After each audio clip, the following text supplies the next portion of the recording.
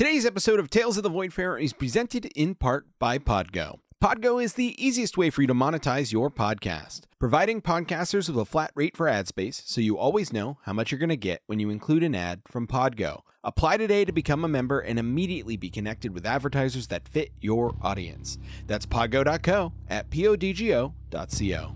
And be sure to tell them Tales of the Voidfarer sent you. Previously on Tales of the Voidfarer.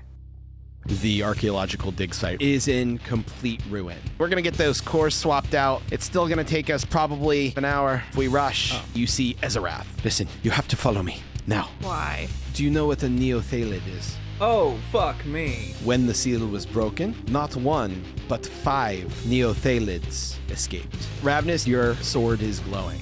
I think we have company. Bursting over the top of the rubble of a nearby structure, the serpentine body lifting its head 30 feet into the air. Its mouth bursts open 4 ways, revealing a lamprey-like mouth in its center, and tentacles come shooting out.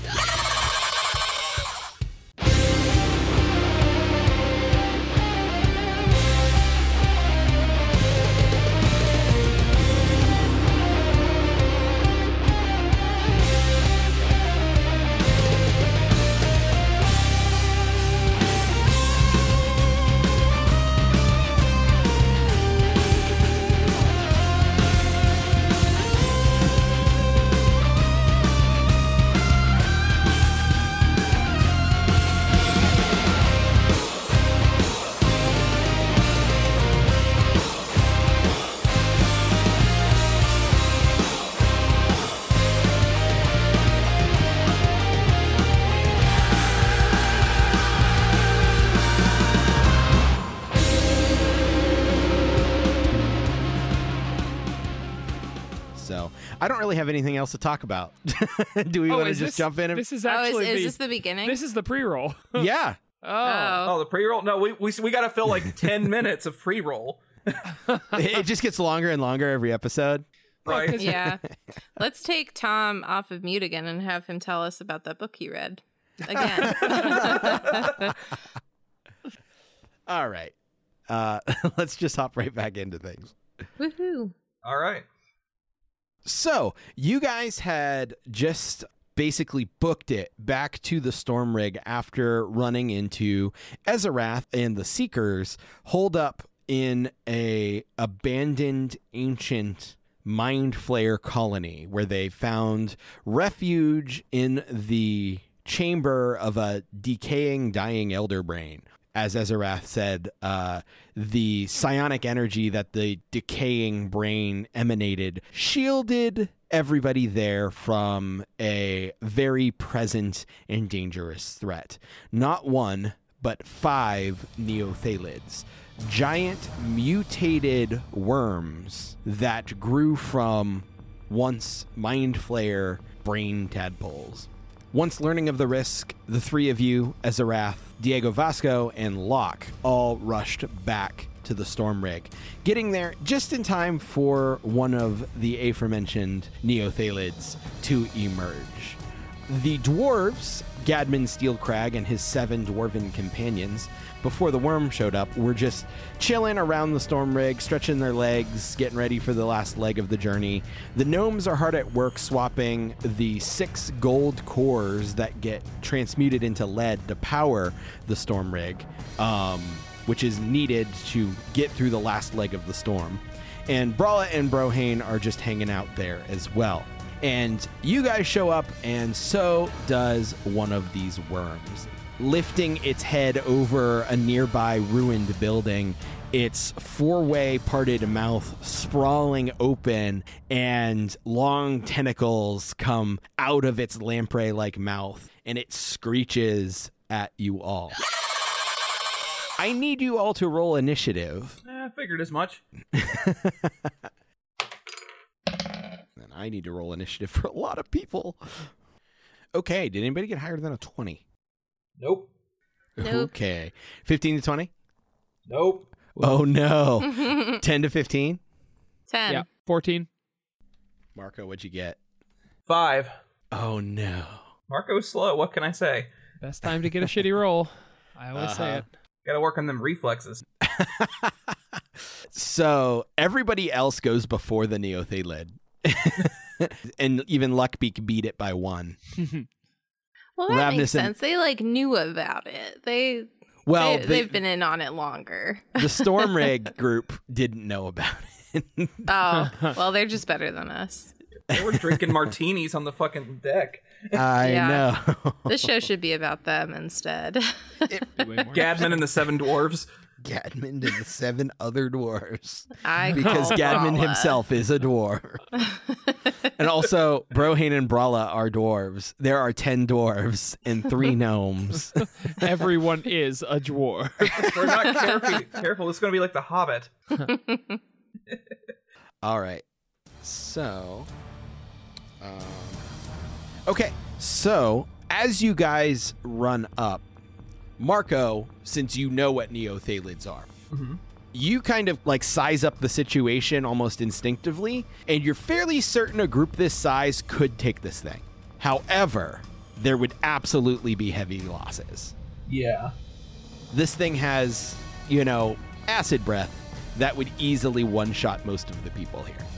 Maybe not you guys and the people on your side of things, but definitely over on the Stormrig. So, the other thing is the Neothalid seems to be effectively blind, but is attracted to minds. It can sense thinking beings. Is the Neothalid attracted to, is it just intelligence in general, or does high intelligence and low intelligence, in a numerical sense, count for something?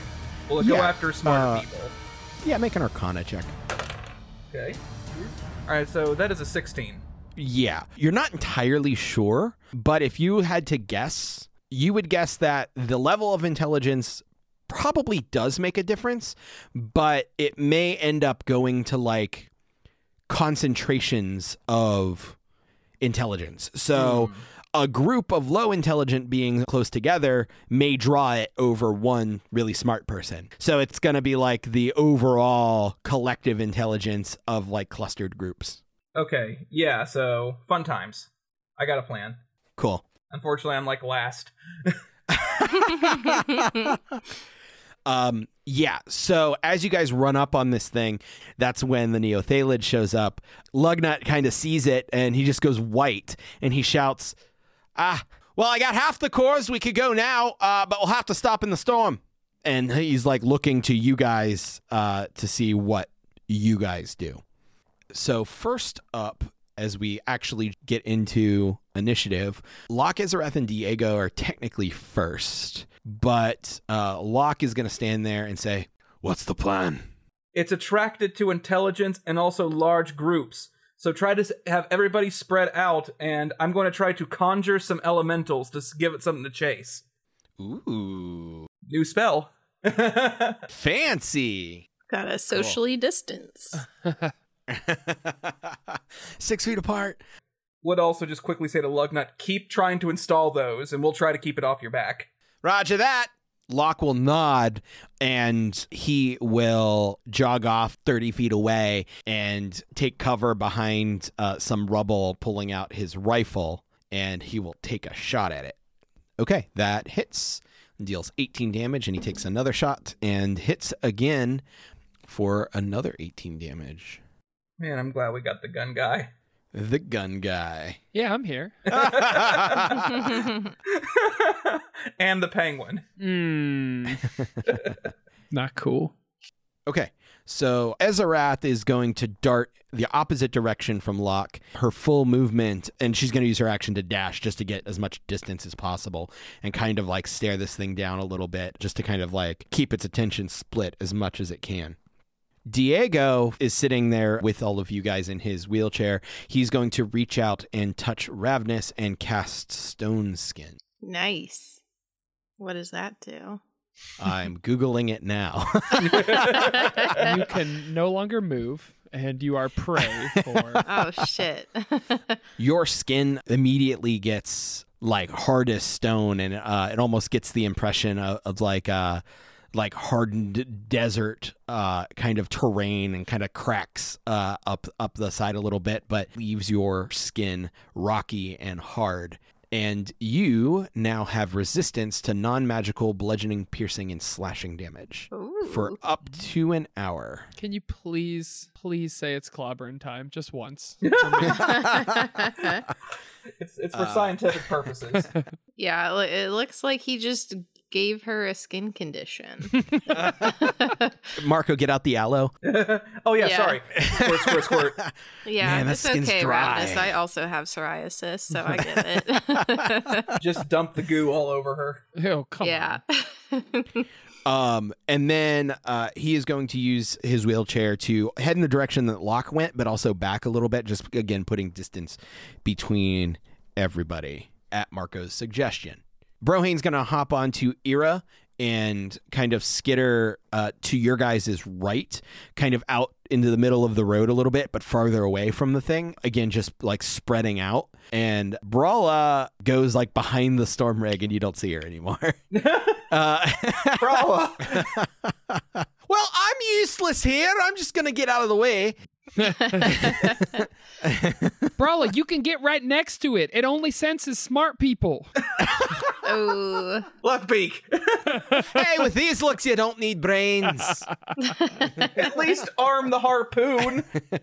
Brawl is already hiding, but at the suggestion of the harpoon, you see Gadmund and two of his dwarf companions do, in fact, get on the harpoon.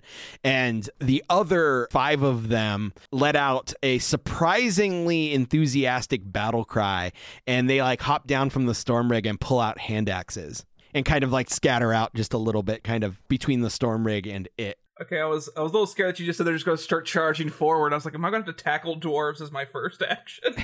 We'll see what happens. Just see them all run forward, just the acid just sprays them all. Gadmund will actually shout, "All right, men, if we're going to die here today, we're at least going to do it as 3 dwarves." And that brings it to Luckbeak's turn. I mean, I have nothing. They literally told me the best plan is to run away and hide, which I am so down with. So Don't have to tell me twice. yeah, exactly. So I'm going to go in a direction that nobody is right now, that is also away from the worm. So I don't know where that takes me, Nick, but I am panic running. So I also don't know in character where I'm going, I don't think. Yeah, probably like back the direction you came a little bit, put a little bit more distance between this thing and you. Mm-hmm. So you could like use your movement and then dash and even dash again if you really want to get the fuck out of Dodge. But as you're running backwards a little bit, you do see the ruins of the... No, the artifact tent? Yeah, you see the ruins of the artifact tent. You see things to steal. Oh, does that even cross his... It was also one of the largest structures in the main thoroughfare, and there's a bunch of rubble that is good for cover there. Sure, but I mean, truly in a more poetic sense, I think that when Luckbeak comes to from his panic run, he's like ducked down and his hands are already digging through. Like, that's like his unconscious place to go, is like digging through the sand. Ooh, For... a coin purse. Where did this come from? Exactly. Like, he goes back to what he is most comforting to him, which is stealing shit from people who don't deserve it. Sure. He just reverts back to his base instincts. Exactly. Okay, yeah, you do that. You dash, and then the most convenient place to duck and hide happens to be the artifacts tent. Perfect. It is the Neothalid's turn. It is going to let out that screech. And its writhing tentacles are going to grab one of the dwarves. With Oh, no. a natural 20. No. Fuck. Well, So grabs one of these dwarves, which just immediately kind of like grabs it and rips it in half. Oh.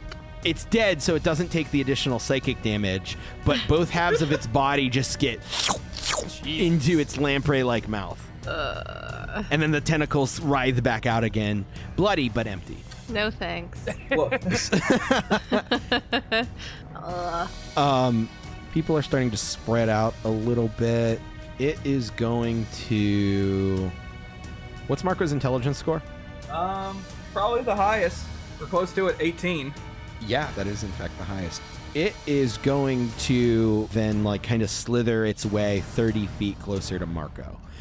now that everything people are starting to spread out, there's not like a little concentration of people anywhere, so the highest individual intelligence score is what's drawing its attention. Okay. So after it's done moving, it's still like probably 30-40 feet in front of you. Okay. And that's its turn. Ravnus, your sword is glowing that purple glow. All right, I think I know where it is. Yeah, so she's sort of like between it and the storm rig. No. Okay. So it's like you guys came into like the square that the storm rig was kind of sitting on, but the storm rig is closer to the other side. So you had just come out of like the line of like rubble buildings and tattered tents and stuff. And the storm rig is across from you, probably about 40-50 feet away. And this thing has emerged like 50-60 feet off to your left, kind of in the middle distance. And people are starting to spread out in that open space between you and the rig. But the Neothalid is encroaching on that space from the side. If that Okay. makes sense. Yeah. So her priorities sort of right now are protect the storm rig, protect Marco / Luckbeak.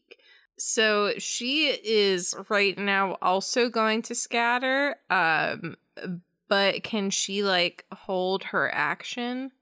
Yeah, you can use your movement and then hold your action, but you have to define like what you're holding. Yeah. For.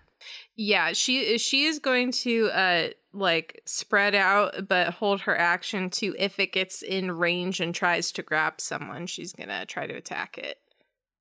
Okay. So the thing is that you're not going to be able to move, so it has to be like if it's already in your range, you can attack it. Okay. So you can't like move and hit it if on like a Okay. held action. So it's- yeah. okay, how big is this thing? Because that's sort of what It is gargantuan sized, so it is like its entire mass is fitting within a 20 feet by 20 foot square. Right. Are we getting more than like 20 feet apart? Like we're getting like the full like 30 feet apart? Some of you are. The dwarves are still a little bit closer together than that. Okay. But your side, Ezrath and Luckbeak and Locke and Marco, came in and spread out that far easily. Okay.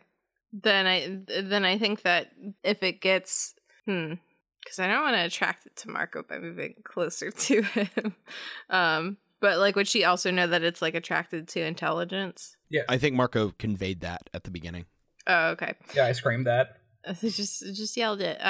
She's going to try to then, when she spreads out, not like get like right up on Marco, but kind of thinking it might go for Marco, or Diego, try to like maybe even get in between them if she can, and then do the held action that I talked about, where if it goes to either of them, like, and is also in her range, to hit it. Okay. So you kind of want to like split the difference between the two? Yeah. Okay. Now, you also know, this is another little wrinkle to the situation. You also saw when it attacked the dwarf, its tentacle has like 15-foot range. Okay. So it doesn't need to be adjacent to Right. the thing it attacks to grab it. We're still gonna do that because I mean I don't know what else she can really do at this point. Okay. Yeah. All right. So yeah, you run up and you kind of post up, kind of splitting the difference between Marco and Diego. Yeah. Because that way she's at least even like closer, even if she can't take her attack, then she's Sure. like at least like closer to try to deal with it. Right. Okay. Yeah. Cool. All right. Then it is Marco's turn. All right. So what I'd first like to do is take my 30 feet, and I'd like to try to position myself moving away from others, but also keeping 60 feet between me and the worm. Does that make sense? Yeah. So since the worm like moved towards you, you're already closer than 60 feet to it. Okay. So you would have to like back up, but at that point you're backing up like towards like Luckbeak and Locke and them. Your best bet's probably going to the left, which is towards Ezrath, but there's enough space over there you can keep your distance. Okay. Yeah. I'm trying to like pull it away from everybody else. I'm trying to be bait. Right. While also making bait. This thing came from the left, so you're almost trying to like turn it back in the direction it kind of came a little bit, kind of draw it back that way. Yeah, and I think Ezrath can take care of herself, so I'm gonna head that way. Afterwards, within like right next to the worm, after I make my movement, I am going to cast conjure minor elemental, and Okay. I'm going to summon 4 magmen directly, like, right next to this thing.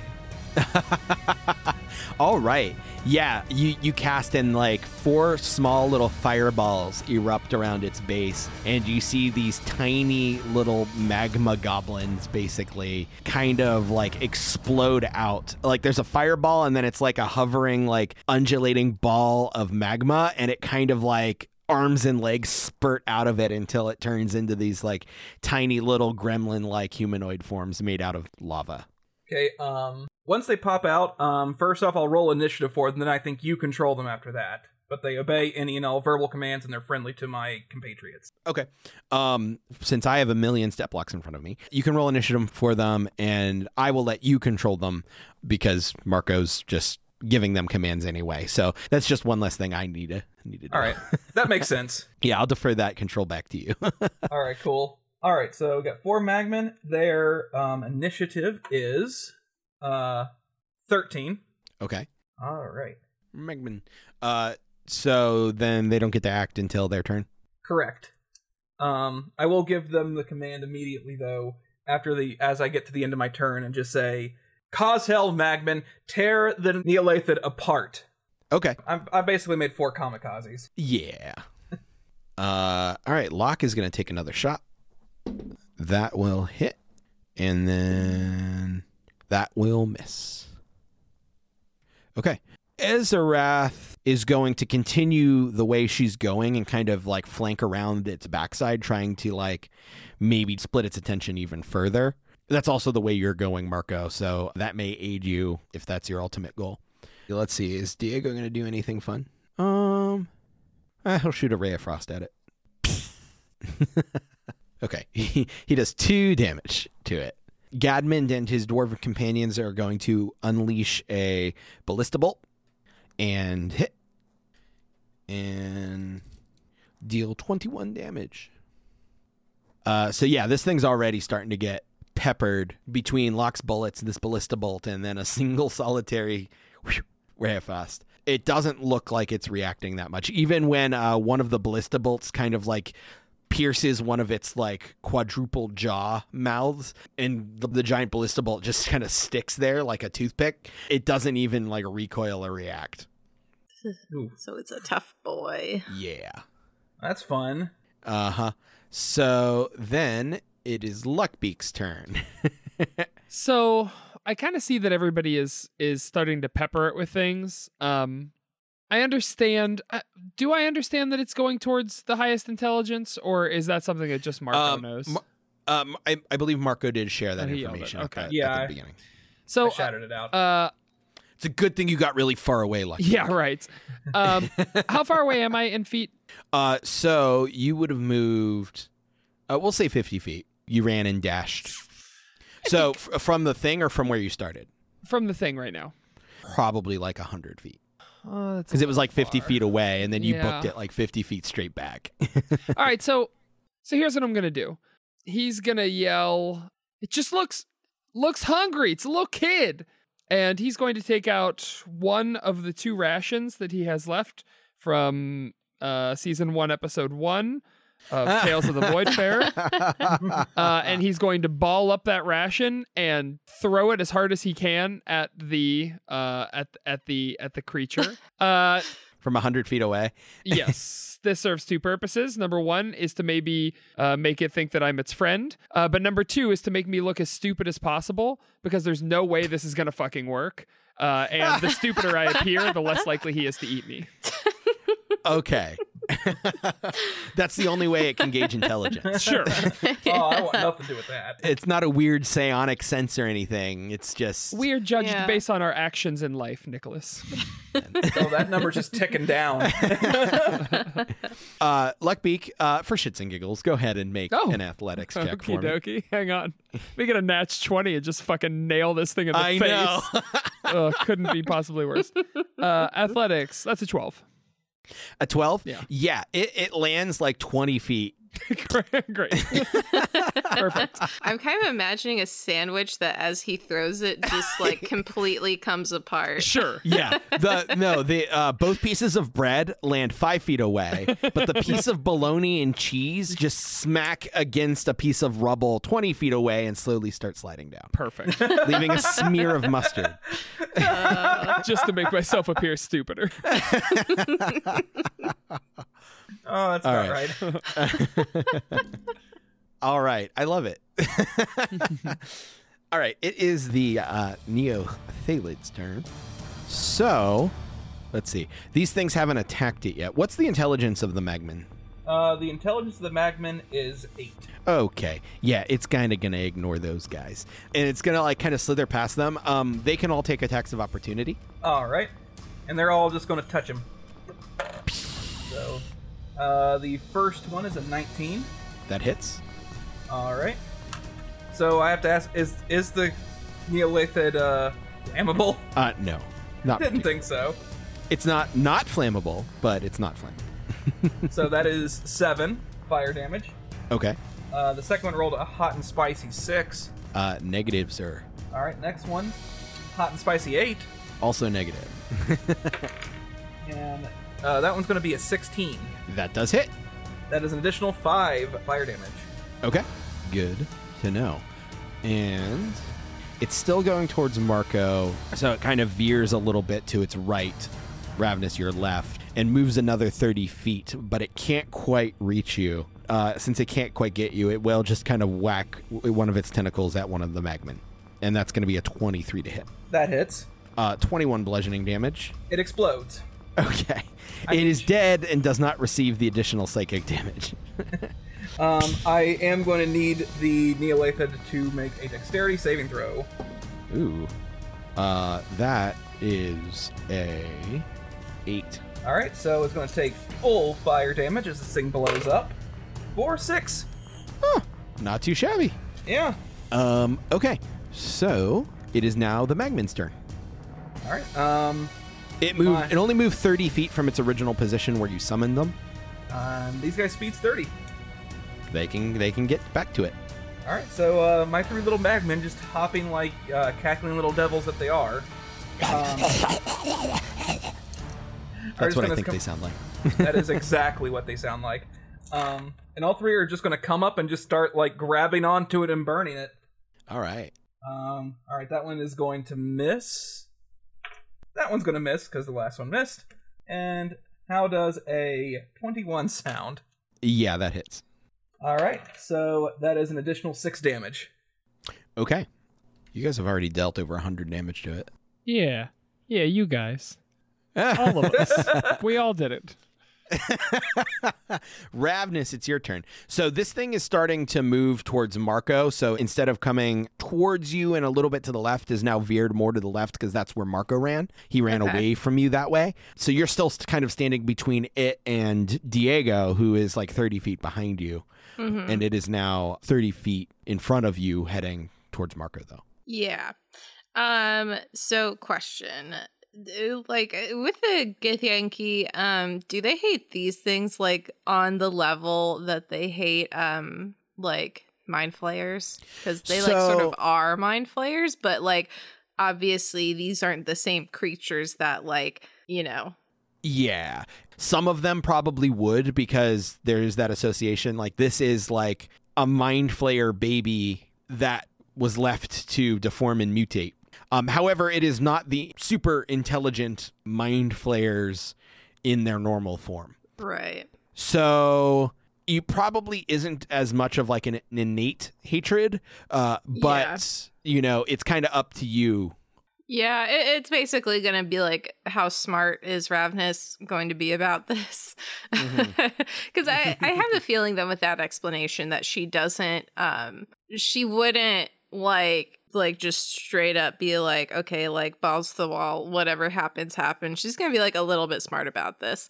But because it is going towards Marco, I think she is going to attack it and like not feel so bad about that. Okay. So yeah, she's going to run up and attack it. Cool. Yeah, because it's not even like a baby mind flayer that'll grow up to a mind flayer. It's like It's a different thing. the same species, but like a different mutation. Right. Okay. So yeah, you run up to it. Yeah.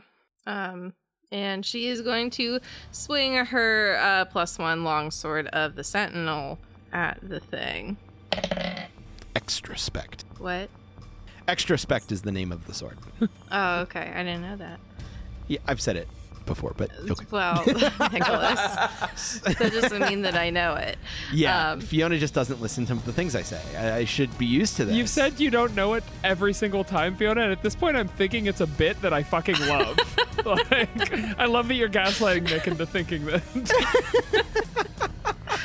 Yeah, that's absolutely what it is. Yeah, Nick, you've never... Did you say etrospect? I don't know that. Literally the first time I've heard that word ever in my life. I have it. I really do have it written down as +1 longsword of the Sentinel everywhere.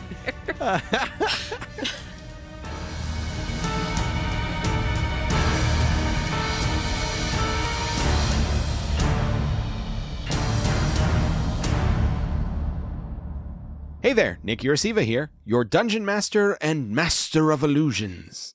See, that one would have blown your mind if you can see it, but you couldn't, because this is the podcast, so just take my word for it, okay? Thank you for listening to the show. Be sure to give us a follow on social media if you haven't already, at VoidfarerPod on Twitter and at VoidfarerPodcast on Faceagram. And if you really want those sweet, sweet brownie points, you'll leave a review on iTunes. We love reading your feedback, and those reviews help others find the show. Come hang out with us at the Project Derailed Community Discord. It's a great place to hang out and chat with us and the casts of the other great Project Derailed podcasts like Fables Around the Table, Big Streaming Pile, and Taverns, Travel, and Tests. We sometimes play games, do listen parties, and generally just hang out and bullshit. Join in on the fun by going to projectderailed.com/discord. As always, there's some great Tales of the Voidfarer shirts available at the Project Derailed Redbubble store. Check it out at bit.ly/derailedshop. Fables Around the Table Lost is in full swing, playing the beta version of Babes in the Woods 2nd Edition, which was just successfully backed on Kickstarter. GM'd by our very own Fiona L.F. Kelly, the story follows 8-year-old Posey and her 13-year-old babysitter Odell after they get lost in the woods while trick-or-treating and transported to a mystical realm where they meet a talking possum named Reggie, played by yours truly. Can they find their way home before the fiend finds them? Listen to Fables Around the Table Lost to find out. Also, check out Taverns, Travel, and Tests, a D&D 5e podcast inspired by meme culture and the Food Network, DM'd by our good buddy Cliff. It's like a rib burn-off in a fantasy world.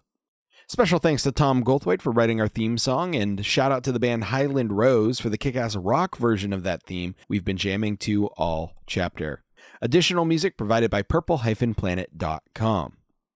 You can always tell what kind of adventurer someone is by the gear they put on their feet. That is why today's episode is presented by Clarks. Clarks has been crafting fine footwear for nearly 200 years, and always with a level of innovation and craftsmanship the envy of every artificer on Eberron. We're teaming up with Clarks and Podgo to bring you up to 30% off select items, including the iconic Clarks Desert Boot, by going to podgo.co/Clarks. That's podgo.co/Clarks. There are 5 Tuesdays this month, so next episode of Tales of the Voidfarer, which will be the finale of Chapter 4, will land in 3 weeks on Tuesday, April 6th. See you then.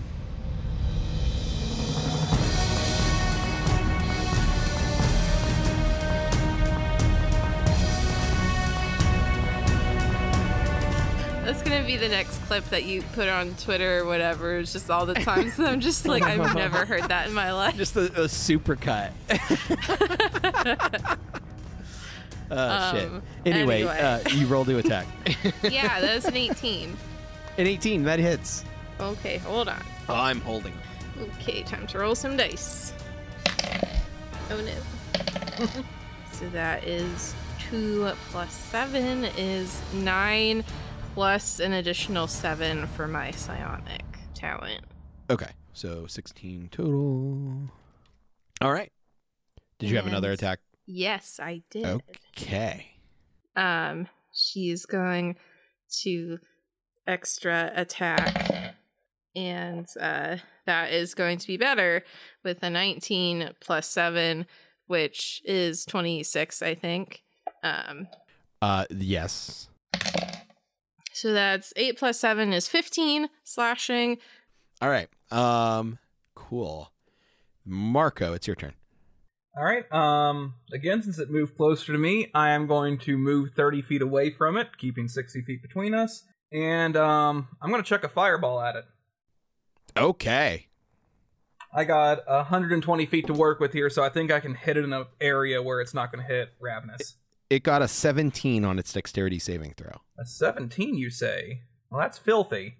He passed that, so he's only going to take half. It doesn't look very dexterous, but I rolled very well.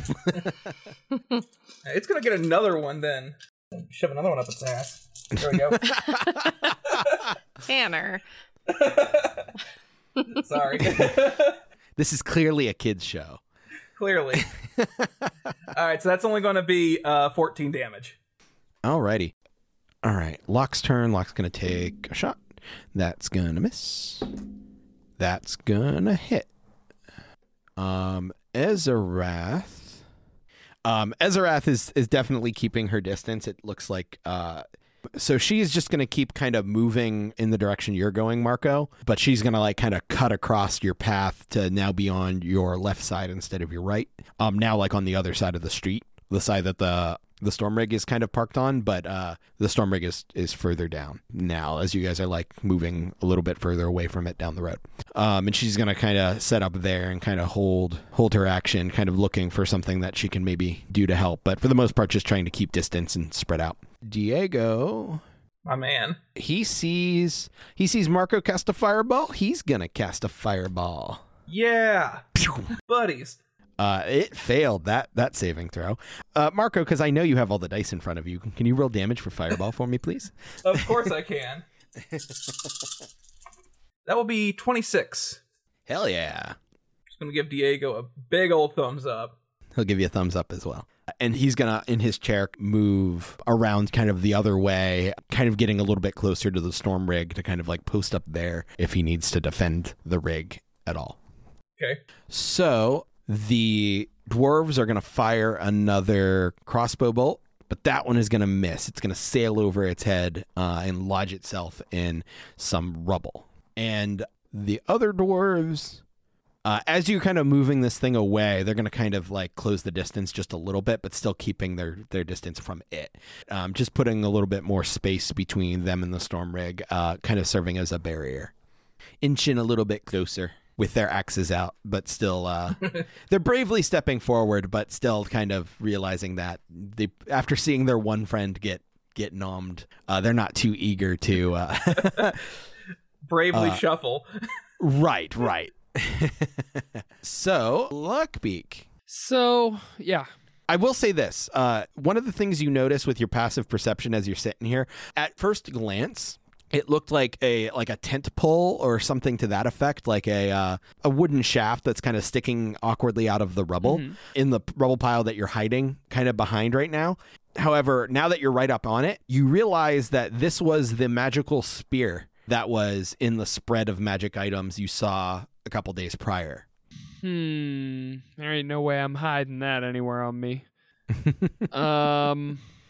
I mean, I'll touch it. Make a wisdom save. No, I'm God joking. damn it. Yeah, you can dislodge it. Does it feel... I mean, I don't get an immediate impulse from it of anything, do I? You know. Okay. Yeah, no, you don't get an immediate sense of what it does. Yeah. You do note, as you hold it in your hand, it does feel lighter than it looks. Well, shit. And the spearhead is this silver, intricately carved spearhead that has like filigree that almost looks like a twisting, flowing wind. Okay. I'm going to speak to it, and I'm going to say, you about to make me a hero? You about to make me a hero, right? You about to make me a hero. And then I'm going to back up a little bit and hold it in my hand, and I'm going to pitch it at the creature. Okay. Yeet. Go ahead and make an attack roll. So I got a 13. A 13. Yeah, you chuck this thing, and it is light, and you throw it, and it actually has a beautiful arc. It whistled. Oh. Like one of those like Nerf darts? footballs Yeah. with a tail. Yeah. Cool.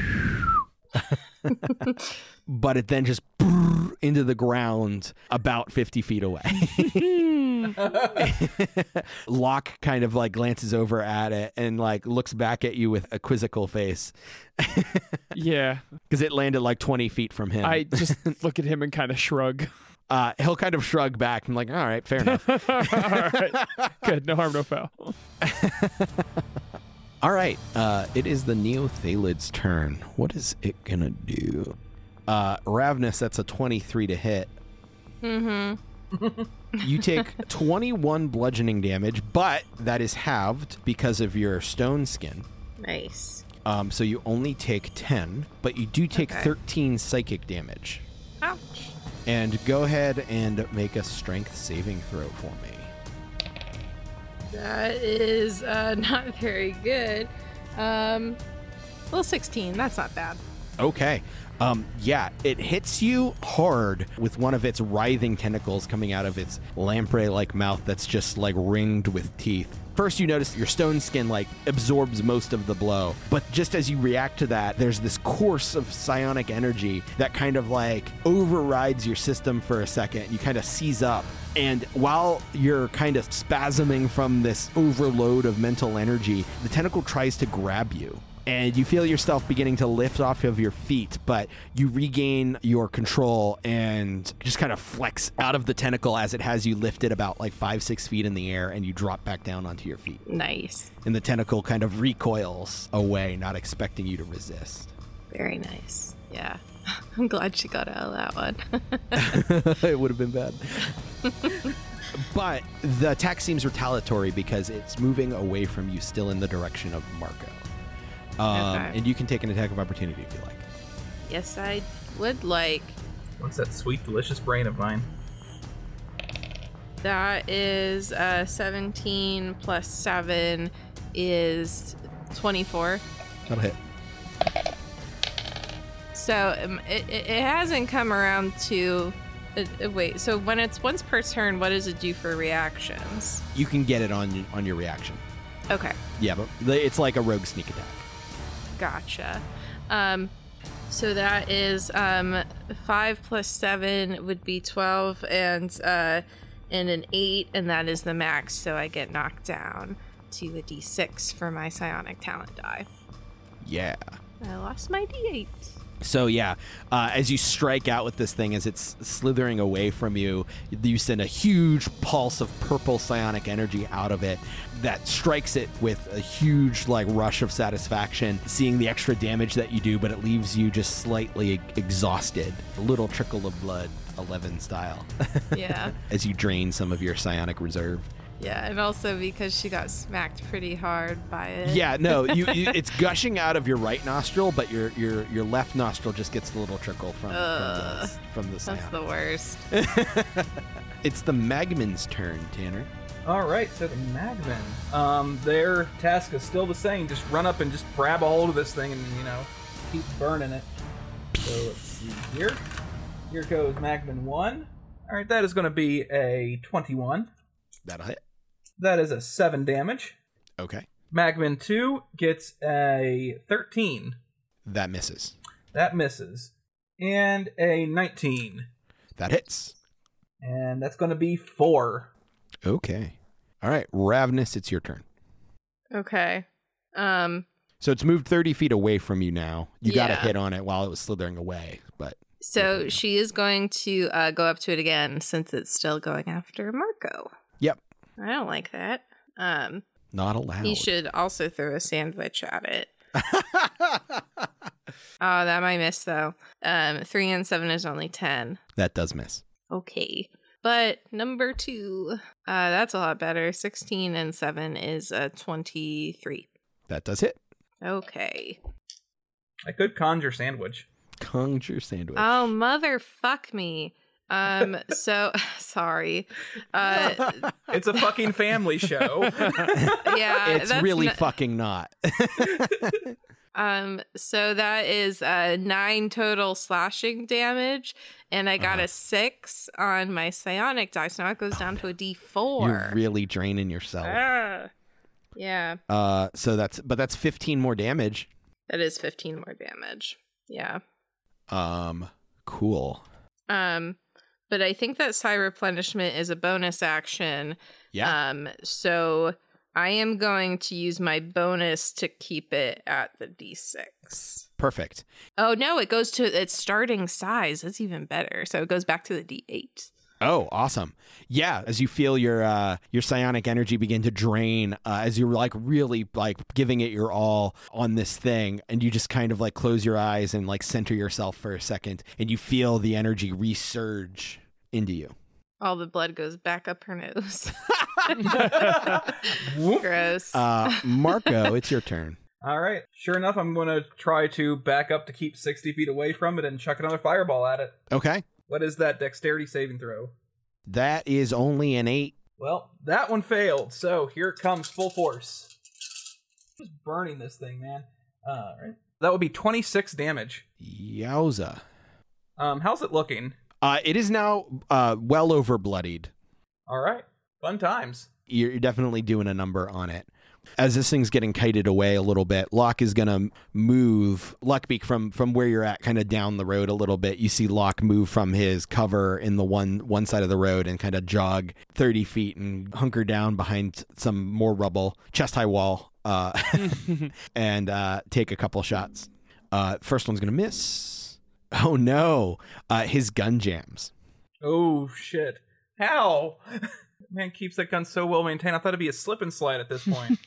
He's going to try and clear it, which he does. So Luckbeak, you're a little bit far away, but you actually see Locke, exactly what he was teaching you to do just earlier today. Fires once and it misses, and he hastily reloads and fires a second time. And even from this distance, you hear a like sickening like king as metal on metal grinds in his gun, and you hear him just say, "Oh, fuck." And in like one motion, he like pulling out a tool and he pries a piece of metal out and it flies up over his shoulder. He blows in it some dust and he snaps the rifle back shut again. It seems to have been resolved. The Luckbeak is nodding the whole time. Like, yep, got water the toe brace. Good. Okay, good. Yep. Yeah, exactly what I would have done. Yep. Ezerath is kind of going to continue kind of skirting around the outside. So she's like now coming up a little bit closer to the storm rig, having looped around. And the dwarves on the ballista are going to fire, and they're going to miss. The dwarves on the ground, having seen this thing beginning to look really rough, seem a little bit more emboldened, and they're going to rush forward with their axes. That's going to miss. That's going to hit. That's going to miss. That's going to miss. And that's going to hit. So 2 of the 5 of them hit, doing a total, not too shabby, 16 damage. Oh, yeah. And they just start chopping away. That's like firewood. Uh-huh. Luckbeak. I think when he sees Locke's gun getting jammed, he like takes a step in that direction to like think that he could be useful for a second before he realizes that Locke has it covered. Mm-hmm. So then I think he's hesitant to shoot because he doesn't want it to notice him, but he realizes that at this point there's so many different shots going at it that it's probably okay. So he's going to go ahead and take a shot at it. Sure. It is probably over 100 feet away from you at now. This point, okay. However, it's like maybe 50 feet from Locke's position. So if you wanted to, you could like move up to Locke's position. I'll move adjacent to Locke, somewhere around him, but I'm not going to go next to him or anything just for the sake of braininess. We're just too smart together. Oh, I see. So like you'll go up to that level, but you'll keep your distance from him a little bit. Yeah, that's okay. Yeah, you can find another little piece of rubble to like kind of take cover behind. Cool.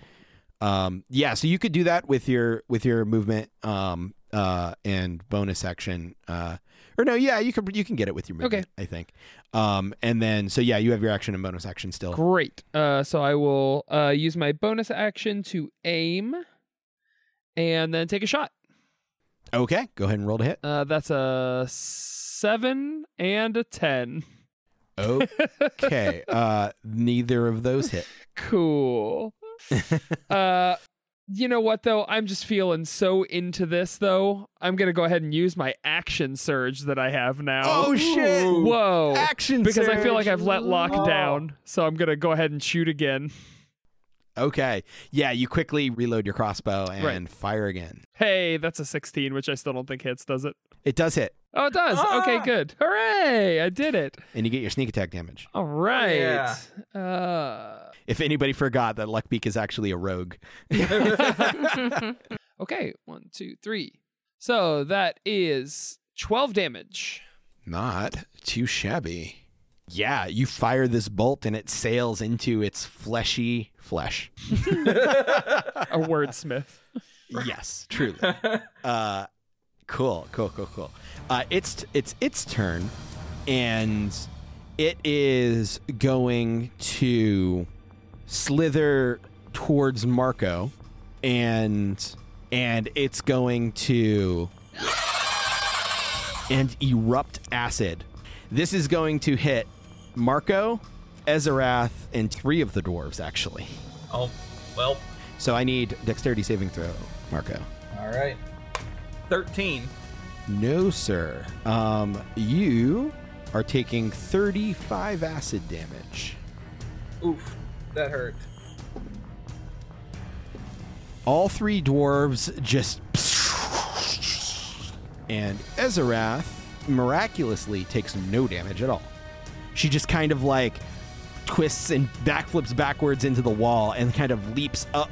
So like the spray kind of goes under her, and then she kind of lands on the ground as it soaks into the ground. So there's just a slight sizzle as it eats away at the soles of her shoes a little bit, but she seems to have used her monk evasion completely avoid the blast. Parkour. But Marco is a mess. Aw. Ow. Ravnus and Luckbeak, you see this in horror as this happens. Magman's turn. Yes, my good old Mag. Oh, they would have gotten attacks of opportunity when it moved. And so would have Ravnus. The lowest one that they rolled was a 17, so I think they all hit. They do all hit. That is 24. That hits. And that 11 and 3 is 14. Okay. Altogether, the Magman did 22. Damn! Holy shit! They all hit with 2d6. Very good. Okay. It looks rough. You almost get the impression, as it moves away, it takes these hits, and it almost gets the impression that it's just like vomiting its acid in this like last-ditch effort because it doesn't look like it has a whole lot left to it. That being said, Ravnus, it's now your turn. Ravnus, it's now my turn. So that was bad about Marco. I don't know if there's anything she can actually do for Marco, besides continue to hit this thing and try to kill it before it does that again. Is that sort of like an accurate assessment? Yeah, you do also have the option to transfer hit points if you so desired. But also hitting I'll do is that. viable. Yeah, I'll do that as a last resort because she's down to like almost half. Mhm. So how many does Marco have left? I got 9. He's got Yikes. 9. Maybe I will give him some. Is that like a bonus? That's an action to do. Oh, it's Don't. an action. Yeah. Yeah, she's It's not gonna good. do that. Yeah, I'm not gonna worry about that right now. I'm gonna hit it instead. Okay. Yeah, best course of action, kill the worm. Yeah. So that is a 15. Does that hit? No, that misses. No. Oh, shucks. So close. So close. Yeah. What about a 13? No. Also misses. She is going to use her action surge. Hell yeah. Mhm. She saw last Luckbeak time do this it. went so bad. Let's do it again. That's better. That is 17 and 7 is 24. That does hit. And that that is 9 plus 7 is 16, and I went back down to a d6 because I rolled a d8, but 16 plus 8 is what I rolled. How do you want to do this? Yes! Oh, sorry, Mia. I woke her up. You monster. Yeah. Okay. Oh fuck. How does she want to do this? She is going to. So she's like swinging at it. She like misses twice, which makes this like all the sweeter. So she like hits it. Well, just like in the theater of my mind, she does hit it. It's just not like doing anything because it's huge. Like how could she like actually like, you know, whiff? So it doesn't really do anything, but then she sort of sees like the perfect spot, the perfect opportunity, and like with her sword in both hands, she just like plunges it into the thing. Badass. Yeah. So you plunge your sword down into this thing, and the purple glow from passive ability of the sword, just the detection of illithids and illithid-related creatures, being plunged into this thing, it almost glows for a second, a bright pulse. So as you drive your sword in and like just tear through this thing, it's almost like for just an instant, beams of purple light kind of shoot out of it as it just rise and just collapses sideways. And acidic ooze starts kind of oozing out of it and starting eating away at the rock.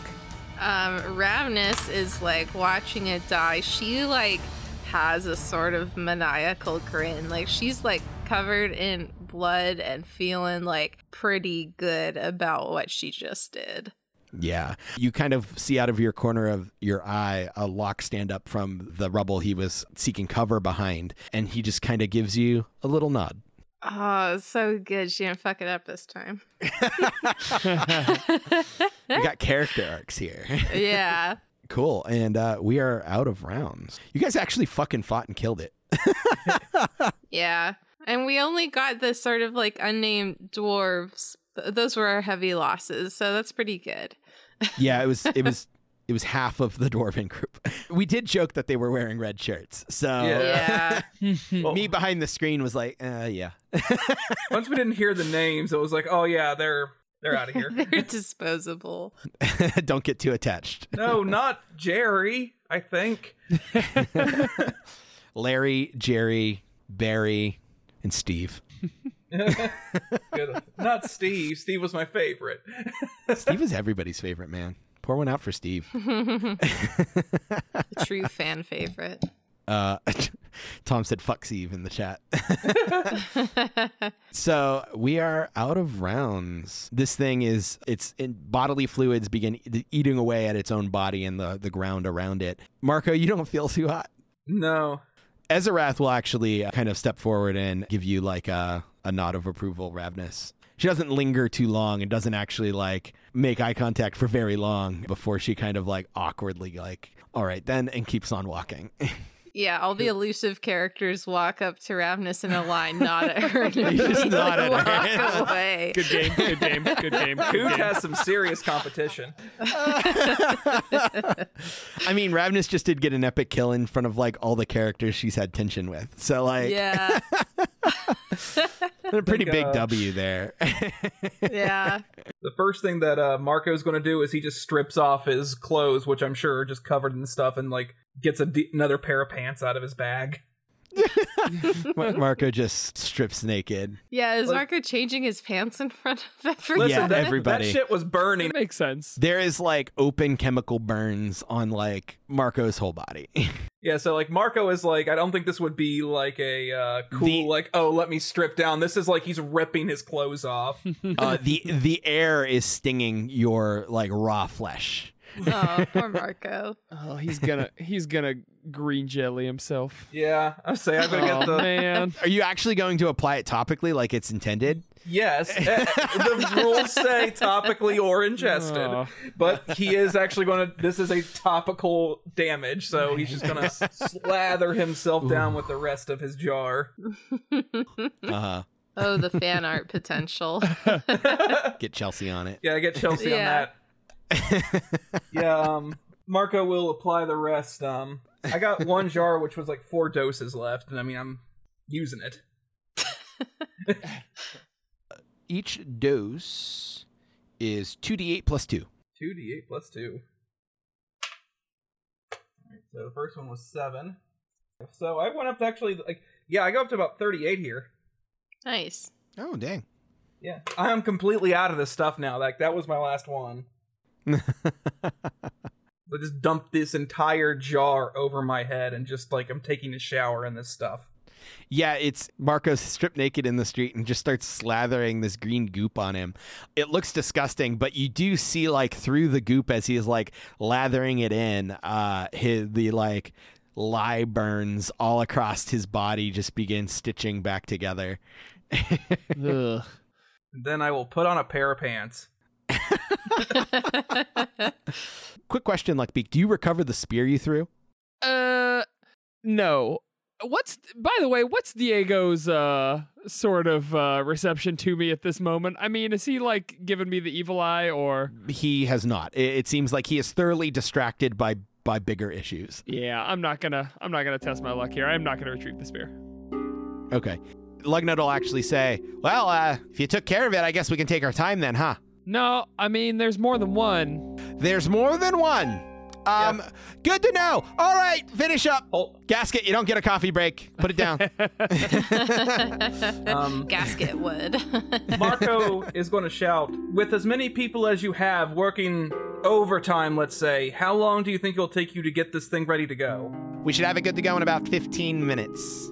Nope, that's a long time. Marco is actually going to sit down, start thinking. He looks over to Diego and he says, Diego, would you happen to have a map of that structure downstairs? We didn't have the opportunity to really plot one. We were more concerned of getting to safety. Once we found the Elder Brains chamber and Ezerath indicated that was a safe place to stay, we didn't explore very much further. Ah, shit. Okay, well... But if we're ready to go in about 15 minutes, that's about as much time as it would take to go retrieve the others from below. We should go get everyone else. Yeah, I hustle over to the hole and start kind of telling people that it's safe to come out, but just like, you gotta do so real quick. Okay. You could probably shout down the hole. It might echo all the way down, so... Marco is going to scream to Luckbeak, tell him to come one at a time. Okay, I do so. And with that, Marco is going to go stand by himself with the 3 magmen as far away from the others as possible. All right. And hope that he can, if another one comes, that he can bait him towards him. Got it. Cool. So yeah, me and these 3 little flame goblins are now sitting there just chilling. Got it. Cool. How long do they last? An hour. An hour. Okay. Yeah. So they got it. You're friends for a while. Okay. Ravnus, are you doing anything in the interim here? Wiping off her sword and not really, unless it seems like they need help getting people out. I will say you do notice the spear sticking that Luckbeak threw because it is out in the open. Yeah, Ravenous sees a cool spear and pockets it. Cool. I'm trying to give you treasure. I was actually thinking about that before. I'm like, I wonder if she can just like take that. Oh. Uh-huh. She's just like, huh. I don't even know if she like really knows where it came from. She just like sees a spear and just like, yeah. Well, this is mine. You did see it before. It was one of the items in the tent that had all the items that you saw a couple days ago. Here. Well, now she's rescuing it. Exactly. Yes, come to the dark side. That is a Gale Pierce spear. Okay.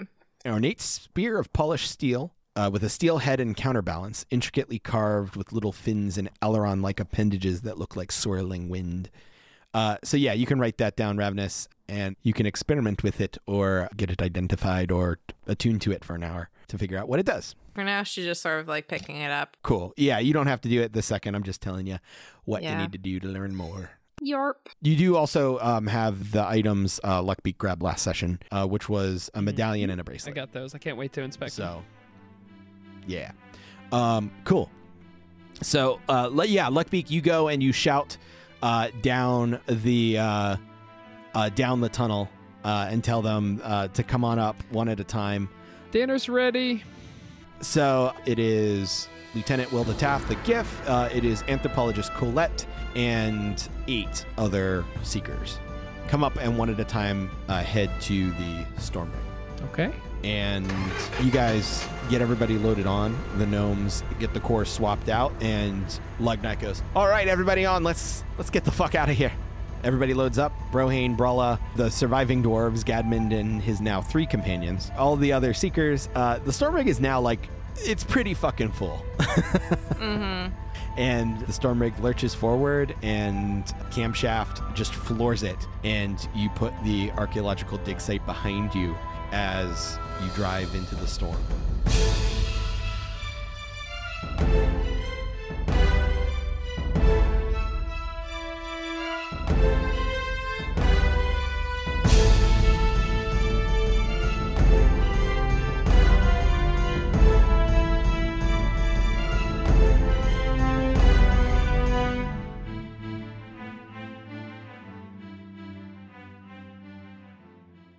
I wasn't expecting you guys to actually like fight it till it died, but that's what happened.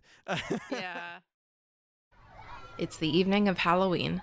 Trick-or-treating is in full swing across the neighborhood. Pillowcases and buckets shaped to look like jack-o'-lanterns are filling with candy. In all the hustle and bustle, 2 children take a shortcut through the woods. However, no matter how long they walk, they never reach the expected break in the trees. The sun sets in the sky and the wind whistles through the red and yellow leaves.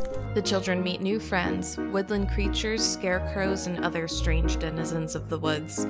Still, they must find their way home. The Fiend is coming.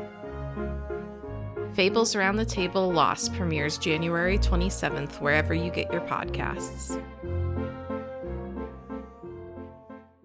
Hi, I'm Cliff, and welcome to Taverns, Travel, and Tests. Join us every second and fourth Monday of each month as I join my friends Ben, Hazir, Chris, Magus Magron, and Dave Serial, as we explore the wide world of Castia, seeking out the juiciest long-forgotten secrets and share some hearty laughs in this D&D 5th Edition Real Play podcast. It's like a rib burn-off, but in a fantasy world. if there's something to be done for some coin, they've probably already handled it. I travel to entertain and to do other things.